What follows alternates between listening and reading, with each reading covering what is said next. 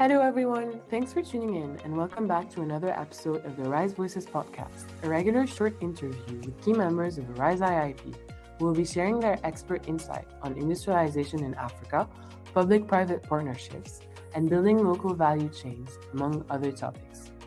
For this episode of the ARISE Voices podcast, we are pleased to be joined by Colin Coleman, who is a member of ARISE IIP's advisory board, and who will be telling us about the public-private partnership model and the industrialization model of ARISE IIP. Hello, Colin. We're pleased to have you join us today for this episode. To start, can you tell us about you and your role at ARISE IIP?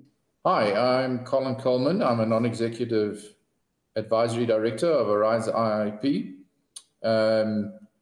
I very much like the model of building industrialization in Africa through the development of industrial parks and beneficiation of minerals and resources.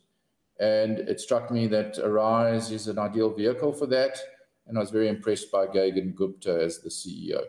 So how is the public-private partnership model an essential tool in the financing of industrialization projects on the continent? Well, it's a very constructive approach of partnering between government and the private sector, where the government is providing infrastructure and land at an efficient price point, whilst the private sector is providing its vision, its management, and its capability of driving on a sustainable basis that partnership, so that it has a strategic understanding of what resources and minerals can be developed in a country and beneficiated in a local context, and can have the global relationships to reach out to anchor tenants, to participate in an economically efficient way, and build that capacity for local production in the local context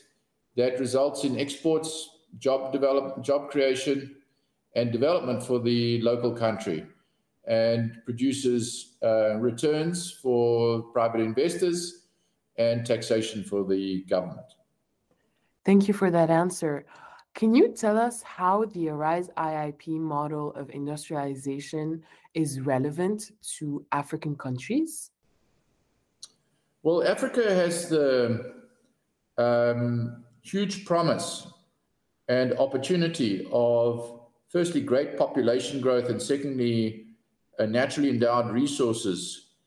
That population growth is going to take Africa in the next century to 40% of the world's population. And with it will be a great pressure and demand for resources. That means that Africa will need to provide to consumers essentials such as food and clothing and so on, but it also have to provide jobs and provide a capacity for industrialization. Just as the Chinese economy in the last 50 years was a massive source of industrialization for the world, Africa can be a massive source of economic growth for the next 50 years.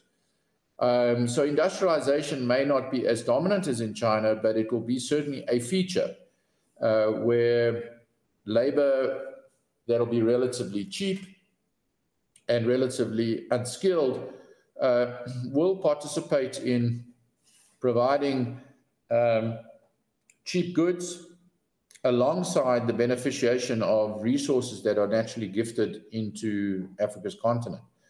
And these two forces combine in the industrial parks in the form of industrialization and in the forms of endowment of resources, so that these parks are effectively agents of industrialization in these countries, attracting global participation, global investment, but also use of local land, local resources, local people for industrialization and development. This is an essential part of whether Africa will succeed or not.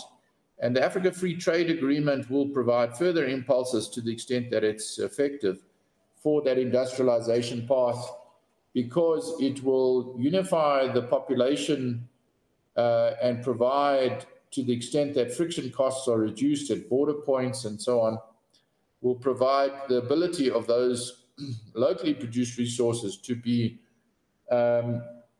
consumed and distributed and marketed throughout Africa in a very efficient way through one African market.